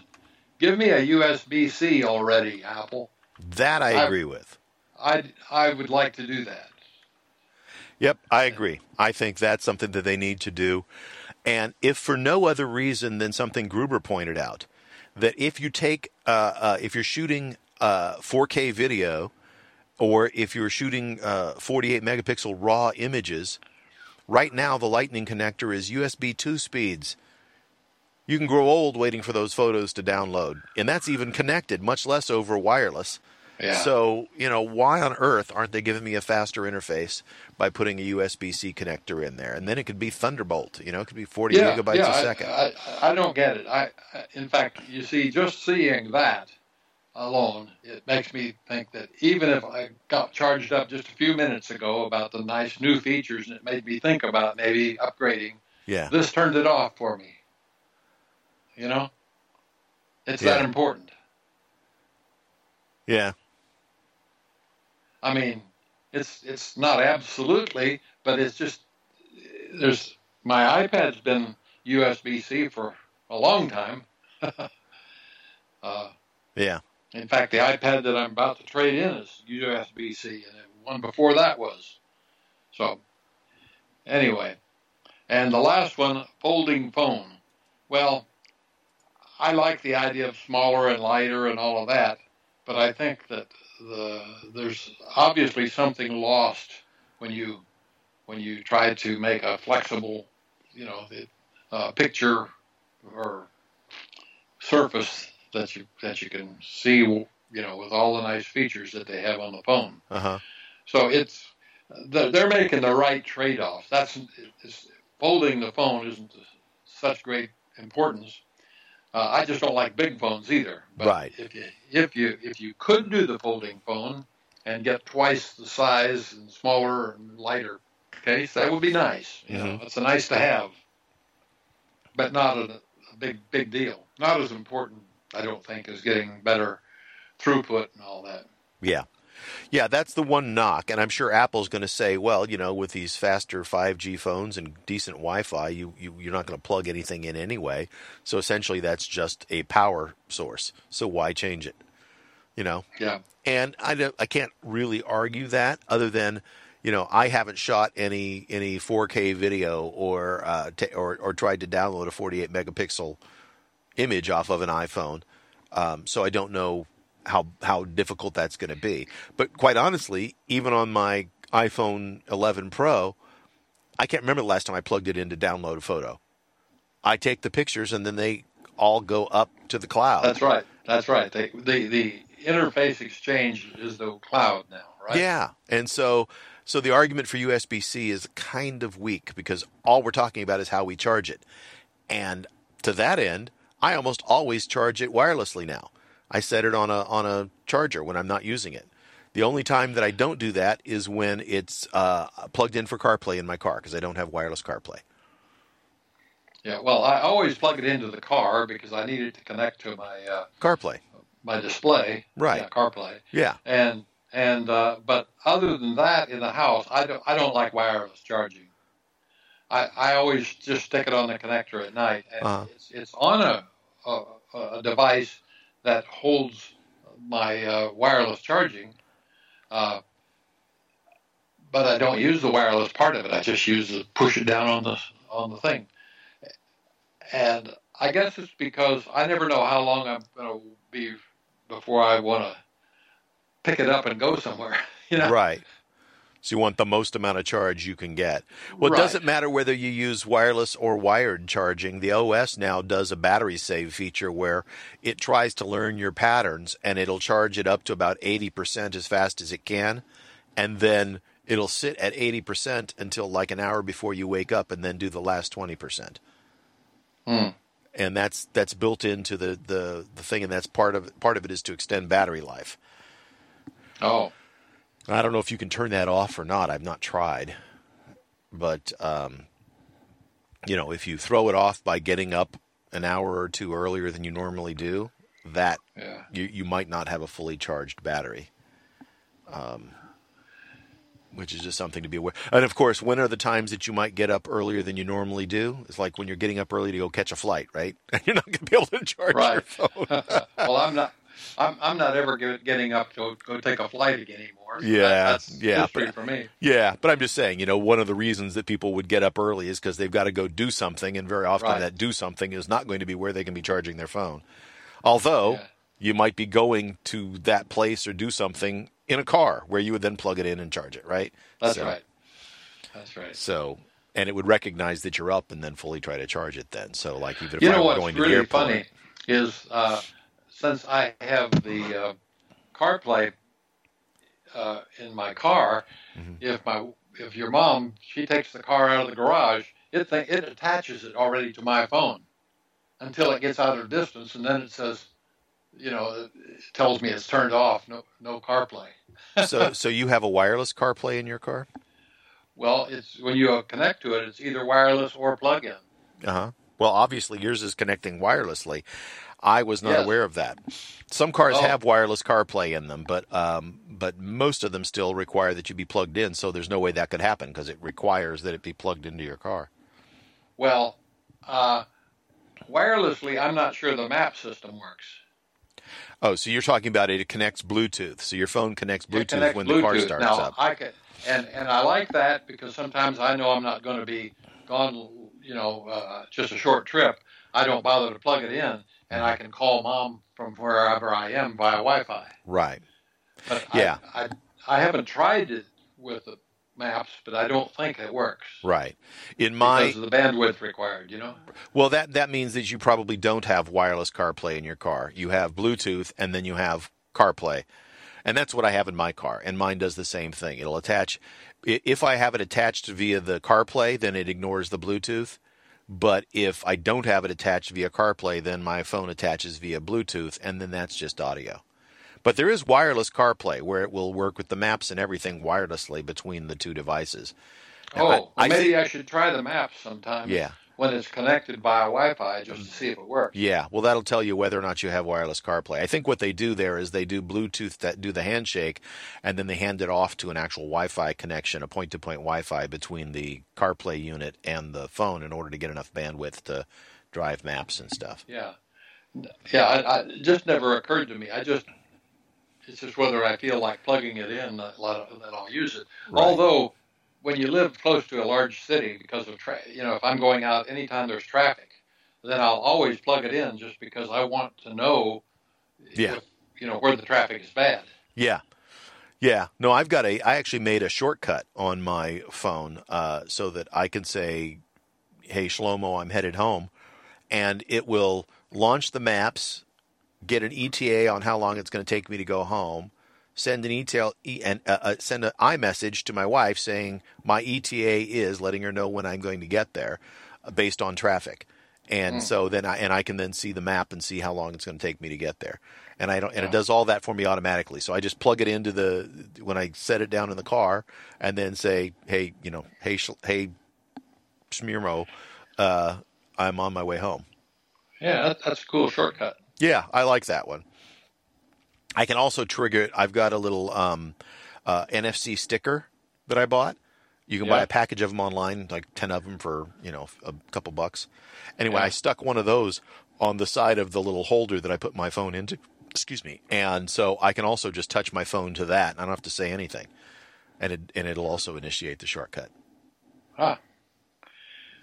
Well, you have to press the photo thing so you get the camera on. No, because I'm not using. It's an NFC sticker. It's radio. It's not the radio. Not the QR code. It's just the NFC sticker. So I just literally touch my phone to it, and it triggers it and launches the shortcut. So, yeah, I played around with shortcuts for a while. I didn't get super deep into them, but for certain things, that's just really handy. And I just thought that'd be a fun one to make, and so I did, because it's especially when I'm coaching and during swim season, during high school swim season, when I'm leaving. It's sort of the tail end of the traffic from coming home from work. I'm leaving around 6:15, 6:30. And so it's usually the traffic is starting to taper off, but sometimes there's been an accident. There's a huge backup, and what's normally a 25-minute drive could turn into an hour-and-a-half drive. So I always want to know that, and I've only got one route to get home because there's a... I know. Unless I literally go 60 miles out of my way to drive around, I'm stuck. If you could get somebody just to cut a road straight across for you, man, you'd save a bundle. It would be really nice if there was just an option. The problem is that the only way to go from Orange County to Riverside County, from where I live, is the 91 freeway, and there's no side streets. There's nothing that goes through there. Well, that's because of the mountains. There's a choke point, and there's one road that goes through that valley, and if there's an accident on that road, you're not getting home for a while. And the workaround, I can go south and take the road that takes me over to Lake Elsinore, and that would be a 2-hour drive. Or I can go way further west and then go north and go up to like the 60 and go around. And the long cuts, right? Yeah, and that is on a good day, assuming there's no accidents in that direction. 90 minutes. You live right near the worst traffic in the country, I think. Yeah, I mean, and it's terrible because of the geography makes it a choke point, and there's no alternative. So there's one road. Anything happens on that road, you're basically just out of luck. So California needs more roads. Yeah. Needs less people, which apparently is happening. You sent me something saying that California's population went down for the first time ever, right? In 2021. It's kind of an outbound trend. Yeah. But, well, I mean, you can't keep growing forever and ever and ever. And I think there's several other motivating factors. It's kind of scary for those people who are not getting fire services and losing homes and all of this. Yeah. And jobs because. Well, and we've grown a population that can't be sustained with the amount of water that's available to live in this desert. Yeah. So the other thing though is that they're counting based on the census, and I know they do their best to count everybody in the census, but there's lots of people here who are illegal and don't talk to the census at all. So I'm not convinced that those numbers are accurate, but same thing happens in all the border states along the south in that, New Mexico, Arizona, and Texas. There's a lot of people who some guy comes knocking on your door saying, we're here to count you. You don't answer the door. Yeah. Another thing about, kind of knowing what's going on in your area, I just sent a message to Heidi, and that is that there's a lot of shoreline that's moving inland officially here on the East Coast. Mm-hmm. They don't make a big deal out of it because people don't want people to panic. But the fact is that if you have shore property, you can't hardly sell it anymore because it's getting flooded for whatever reason. For whatever reason, the poles are melting. That's the reason. That's right. They've warned about this for some time. Yeah. Until it happens, Yeah, but you live on some of those coastal islands, and the whole state of Florida is got an altitude of 3 feet. So it's going to affect us. We may see. I don't know how. I think this is way past my lifetime, but you may see Florida be nothing but a little needle. Eventually, you never know. Yeah. And I mean, and the fact is that this is ancient history. The continents move, and things change all the time. And it's not we're very U.S. centric in our thinking, but there's lots of other places. In fact, there's a couple. What was it? I can't think of the name of. Was it Tuvalu or something like that? One of the island nations. It's a small country, and they're basically like talking to their neighbors about, hey, can we buy a couple of your islands that are taller because our country is disappearing? Yeah. By the way, the article I sent to your sister basically said the problem is, and I sent it to her because they're going to be retiring and moving somewhere in the East Coast, and it pointed out that it's not like the West Coast, which, if anything, is actually rising, but the East Coast is settling down. It's these areas that are flooding. The land is going down in addition to the water rising. So right, it's a double whammy. So I know that she's married to a guy who has a boat that he wants to use. So I just want him to be aware of what. Better get a houseboat. That would be a solution. Yeah. So. Anyway, it's all these considerations that you need to know about when you move places. I feel real good about where we are, real good, especially because of my nuclear power plant. Yeah, you've talked about that before. So you're going to have abundant, inexpensive power, and you're inland far enough that you're not going to flood. And hurricanes have gotten here before. Yeah, they're pretty worn down by then. Yeah, lots of wind and rain, but nothing too terribly destructive. And everything on the other side of the mountains, which are maybe 2 hours west of us, can get really nasty. Like the floods in Kentucky, and just all kinds of stuff happening over there. Yeah. So I've always thought, you're near Charlotte. I always thought that the area up by Asheville looked beautiful to me. It's a little higher up. It's a little more mountainous. Did you say Aspen? Asheville. Oh, Asheville. Oh, well, let me tell you the downer there. But they are, being at higher altitude, they're going to get more harsh winters. It's the highest crime area in North Carolina. Really? You want to move there now? Wow. That's right. Wow. Yep. So that must make it, like, comparatively speaking to California, a peaceful, easy place to live. It's nowhere as big as, or even comparable to Charlotte. Mm-hmm. It's a fairly small town. Yeah, in terms of All population. kinds of bad things going on. People going out of business over there because the law enforcement people aren't doing their job. The attorney is like the one guy in California. He won't send people to jail. I don't know. Plenty of people. So there's no jail. deterrent. It's absolutely crazy. Yeah. So. Yeah. Well, the island, by the way, is Tuvalu, the one I was thinking of. They have 11,000 residents on 9 islands, and the highest elevation point is roughly 15 feet.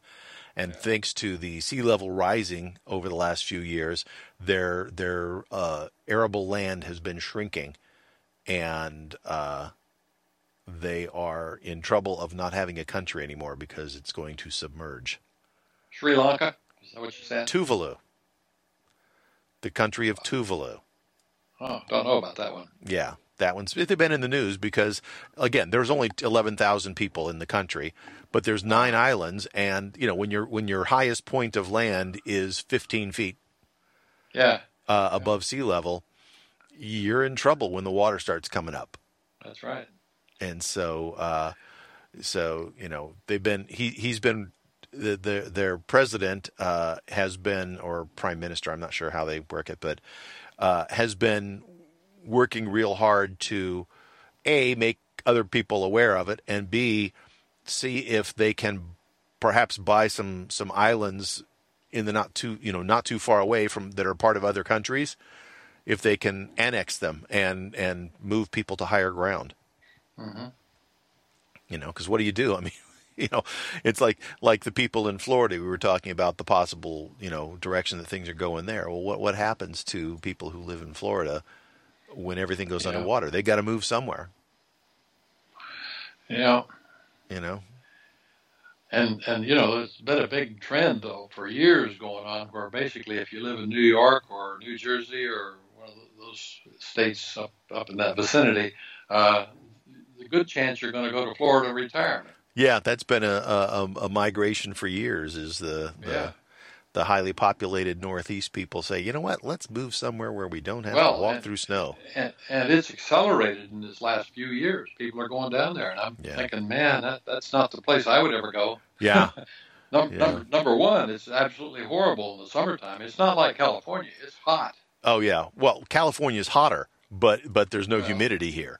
Generally speaking, this year we've had humidity. There, it's hot and it's got tons of humidity, and it's hurricane central, and they've got sinkholes. Yep, they got it all, man. Yeah, it's like, hey, let's go there.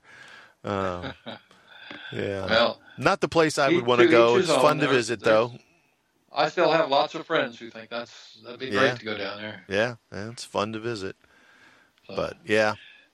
Or they have second properties. They have, basically winter properties. So when it gets too cold here, they can move to Florida. Yeah, yeah. That's kind of what my eventually to be in-laws have done. They've got a place there in Charlotte, and then they've got a place in Florida, and they go down to Florida when it's cold. Yeah. So. Well, a long time ago, my mom and dad even bought a place in Florida. Yeah, I think I went down there one time, and then they went, and then Dad passed away, and then Mom sold it. Mm-hmm. But they had a place on a canal. Yeah, a lot of places down there are on canals, so you can have a boat and get out to the ocean if you want. But well, they were near Tampa, on the Mediterranean side. So didn't get the hurricane full force. The Gulf side, not the Mediterranean side. The what? You said the Mediterranean side. Mediterranean's on the other side of the planet. Yeah, it's the Gulf side. But I know what you meant. But no, I didn't know that. It's the first I'd ever heard of that, I think, that they had property down there for a while. Well, obviously, they didn't keep it very long. And when they sold it, I mean, when your dad passed away, I was, kindergarten? Yeah, well, First grade? I don't know if they had a good harvest that year or what, but they decided to put some money into a place. Got a good deal.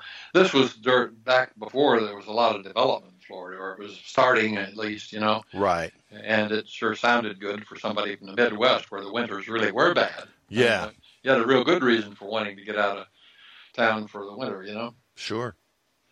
Besides, Dad couldn't work in the wintertime anyways, Yeah, so you might as well be somewhere nice and comfortable, right? Right. So it made a lot of sense, but it just didn't turn out like it might have. Mm-hmm. when you die at 54 years of age, you're not really in retirement mode yet. Right. Yeah. He was prepping for it. Yep. But not there. Yep. Yep. Well, did we talk through what we're going to talk to on tech? Are we ready to wrap this thing up? Was there anything else interesting? I think so. You had experts, 3 trends in software development worth following. We didn't talk about that. Well, it doesn't really fit in with the rest of the stuff we talked about. I just am always one that kind of likes to sort of know what's going on. Right. You might want to read it. Yeah. Well, and the thing is that if you're looking at what's happening in the development end of things and in directions, that can you can kind of read the tea leaves from there. It gives you some stuff. That's why. That's right. These are just tools for building all of the technology. But you used to get electrical engineering times, and so you would sometimes have lots of heads up on what was happening in hardware development that maybe you wouldn't see in the typical computer magazines because this wasn't ready for prime time yet. And so there was one of the 3 trends that I had experienced back when I was saying. So I don't know why it's considered maybe a new trend, but it's what they call low-level versus high-level software. Well, I always saw it as 3 levels of software. Right. Microcode back when I had it, or assembly language, or a high-level language. Right. They just kept it in kind of 2 categories and talked generally. So they talk about low-code and high-code skills. Yeah. But and didn't really define it, so I thought it was. No, that part of it wasn't well written. Right. Yeah. Well, in these days, they break up development into, interface design is a skill set separate from writing the code that makes the software do whatever it is you want it to do. Yeah. Well, both of those have to work. The other 2 parts were related to, dang, I forgot the word now. ML. Spatial computing, and then they talk about ML, meaning machine learning ops, and AI. Machine learning, artificial intelligence kinds of stuff. Yeah. So, anyway. Yeah, and that's if you're especially if you're interested in going into a tech type of job at some point, these are areas that you probably need to be aware of to think about where's the career moves going to be, and certainly young people need to know these kinds of things. Certainly, artificial intelligence. There are more jobs learning on the software side of things typically than there are in the hardware. Yeah. And if so. That's why it's kind of worth. Yeah. Well, and then the other category they talk about is what they call spatial computing, and this has to do with making your application spatially aware, especially for things like augmented reality. And so, that has a lot to do. That's kind of a hardware/software thing, because that means that there's a lot of sensors that are different than sensors we've had in the past that you then have to, take that information and find a way to display it that makes sense to the human on the other end, right? So it's data management basically, but there's just a lot of physical sensors in order to, this has to do with self-driving cars and those kinds of things. And so that's another area that, I don't know, reading this, it's like nothing he's saying here is, or she, I don't know who wrote the article, but nothing the author is saying here is it is a she, Stephanie Glenn, is groundbreaking stuff. Everything here is well, if you think about it, if you just look at the trends, these are pretty obvious. I put the article in there just as a jogger of something to talk about. But basically, you could have taken each one of these and written an article twice as long as what he has written in order to provide adequate understanding of what's going on. Yeah. Yeah, no, this is just sort of pointing out here's 3 areas that are going to see continued growth in development and need people to work in these areas. So if at the trendy level, right? Well, yeah, if you're a new IT or new computer, a software engineer or something, what area do you want to work in? What area is interesting? And she said these are the 3 that are the biggest growth areas right now. By the way, in one of these articles, I think it was the first one that I put in here under yours, there was an article in there that seemed to imply that somewhere in the past that Apple actually put out a plastic phone. And I don't think they ever did. No, they did. They did at one time? Yeah. It was the iPhone 5C. Yeah, I was going to I wanted to see what you thought about that because I didn't remember it. Yeah, I remember it. I had an iPhone 5, and they brought out the iPhone 5C at the same time that they brought out the iPhone 5S. And I had How did Johnny allow that? Well, I don't know. But I was, I had a 5, and so I didn't upgrade to and I would have gone to the S anyway, not the C. But, it basically had the guts of like a 5. It was a hybrid between the 5 and the 5S, basically. So it was sort of like their. In fact, I guess it was the first time they really had like a low end phone in addition to then what we're now calling the Pro phone, right? And it was less expensive. It came in bright colors. Yeah, of course. So it was like bright blue, bright green, bright yellow, bright pink. And I think that's where it came up. There was an article that discussed colors. Right. Yeah. In fact, Gruber, I think, mentioned it in his article in Daring Fireball.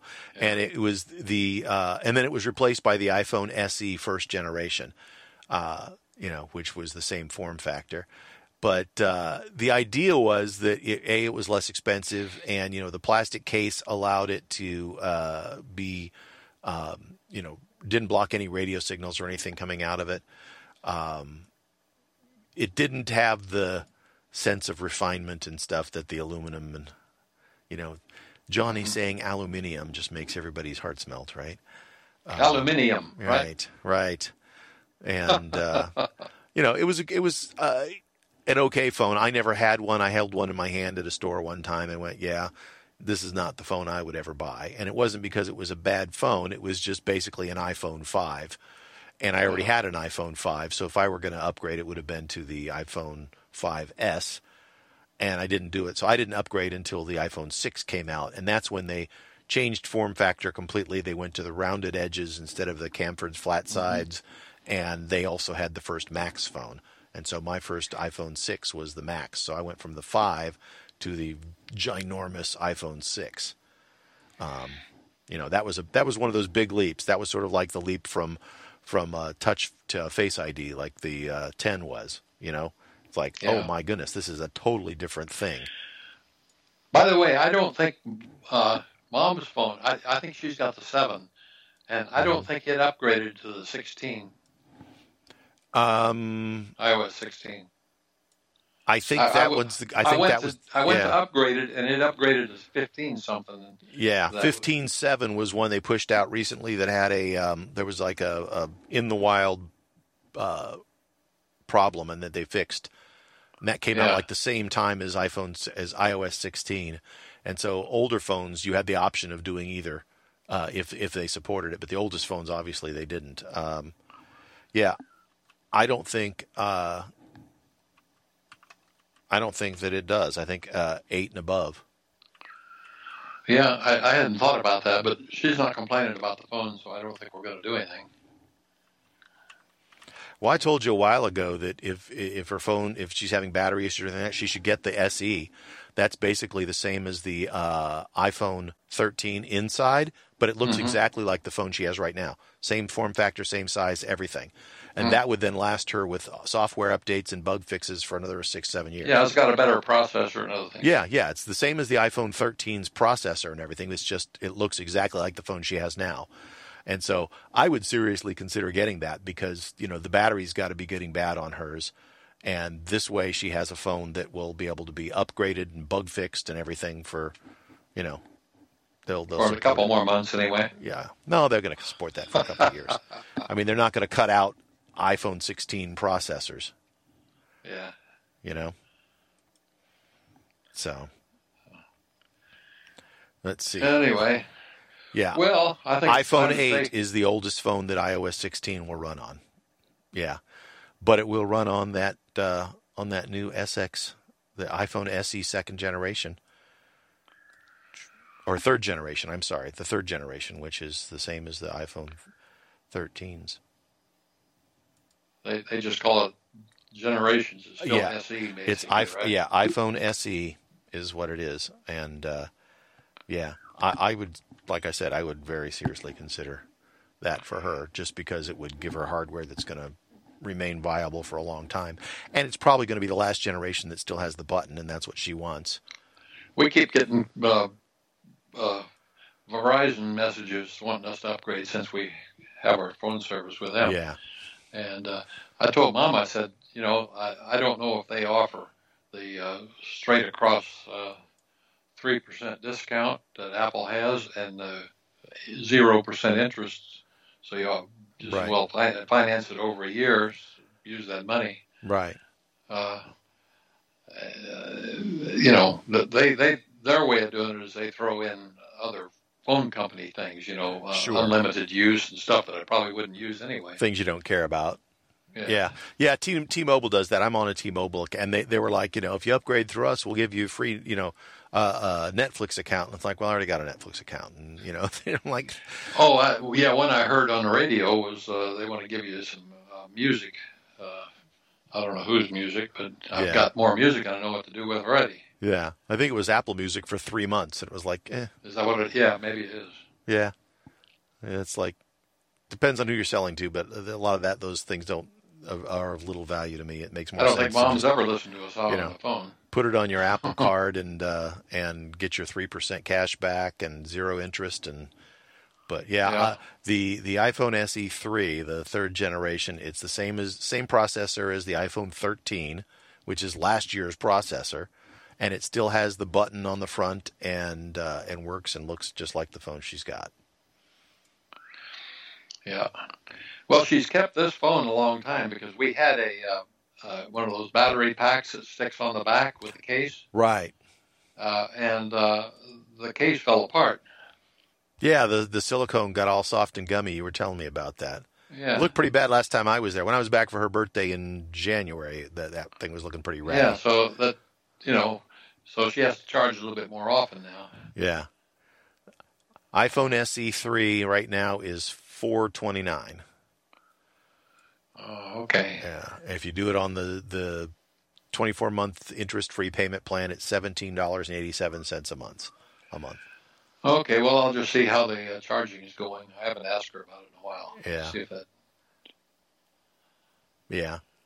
Well, the only reason I'm saying that is because before they drop this phone, which is probably in the spring, rumor is that they're going to replace this with a Face ID phone in the springtime, probably something similar to what the iPhone 13 mini looks like. And so if you want to get a button phone, this is probably going to be the last generation that has that. I mean, It may not be. They may keep a button one around for lots of people who still like the button. But what do you think about COVID? You think it's done? The president said it's done. Yeah, and then you look at the statistics, and we're still seeing 1,500 people a week dying. And so it's like... and your brother and Aaron. Yeah, and it hit him pretty hard. Yeah. I haven't talked to Tobin was mostly over it. I've not talked to I haven't asked about how Erin is doing. She called. Well, they're on a medication now. Yeah, they're doing the Paxlovid thing, that antiviral, and so hopefully all is going well. But every time I go out anymore now, I think about it because I know a lot of people around here got it too. Yeah. Well, I mean, everybody just said, okay, it's not that bad, and I'm like, well, it's that bad for some people. People are still dying. Mom and I were talking about this. We were out to dinner the other day, and we're sitting at the table waiting for our food. And we got on the subject and said, most people today didn't grow up the way we did, where Mom said she played around in chicken coops, and I know I swam in a pond that the cows peed in and pooped in, and all this kind of stuff. We sort of think that we got inoculated, boost to our immune system a long time ago when we were kids. Yeah. And maybe that has something to do with it. Yeah, I don't know. Even in my youth, I swam in a regular clean pool, but I went out and played in the dirt. That's Yeah. Well, kids don't even do much of that anymore because there's no dirt out there, right? Yeah, that's what I'm saying. Is I went outside and played in wilderness and dirt, and I managed to be okay. But who knows? Yeah, who knows? But but I do think it's interesting that some of the really bad things that I was exposed to when I was young, and I believe that good Lord created us with as a child, have this immune system or nobody would ever survive, you know? Mm-hmm. I mean, you had to have a pretty stout one to come through all this. Yeah. Well, I think too, if you have some of the comorbidities, the things that seem to make it worse, I mean, if you're already of ill health, if you're fighting any kind of disease long term or anything, that's an issue. Those are the worst. They know if you're overweight, that's an issue. If you have diabetes, that's an issue. If you have any of those comorbidities, then you need to be more careful than the average schmo. Because your system is weaker to begin with, and so just be aware of it. So, out here, I would say 90% of the people are walking around without masks and stuff, but a few are still wearing masks at the grocery store. Maybe 20% are wearing masks like at the grocery store. I keep masks in the car. If I feel like it, I put one on. I don't always.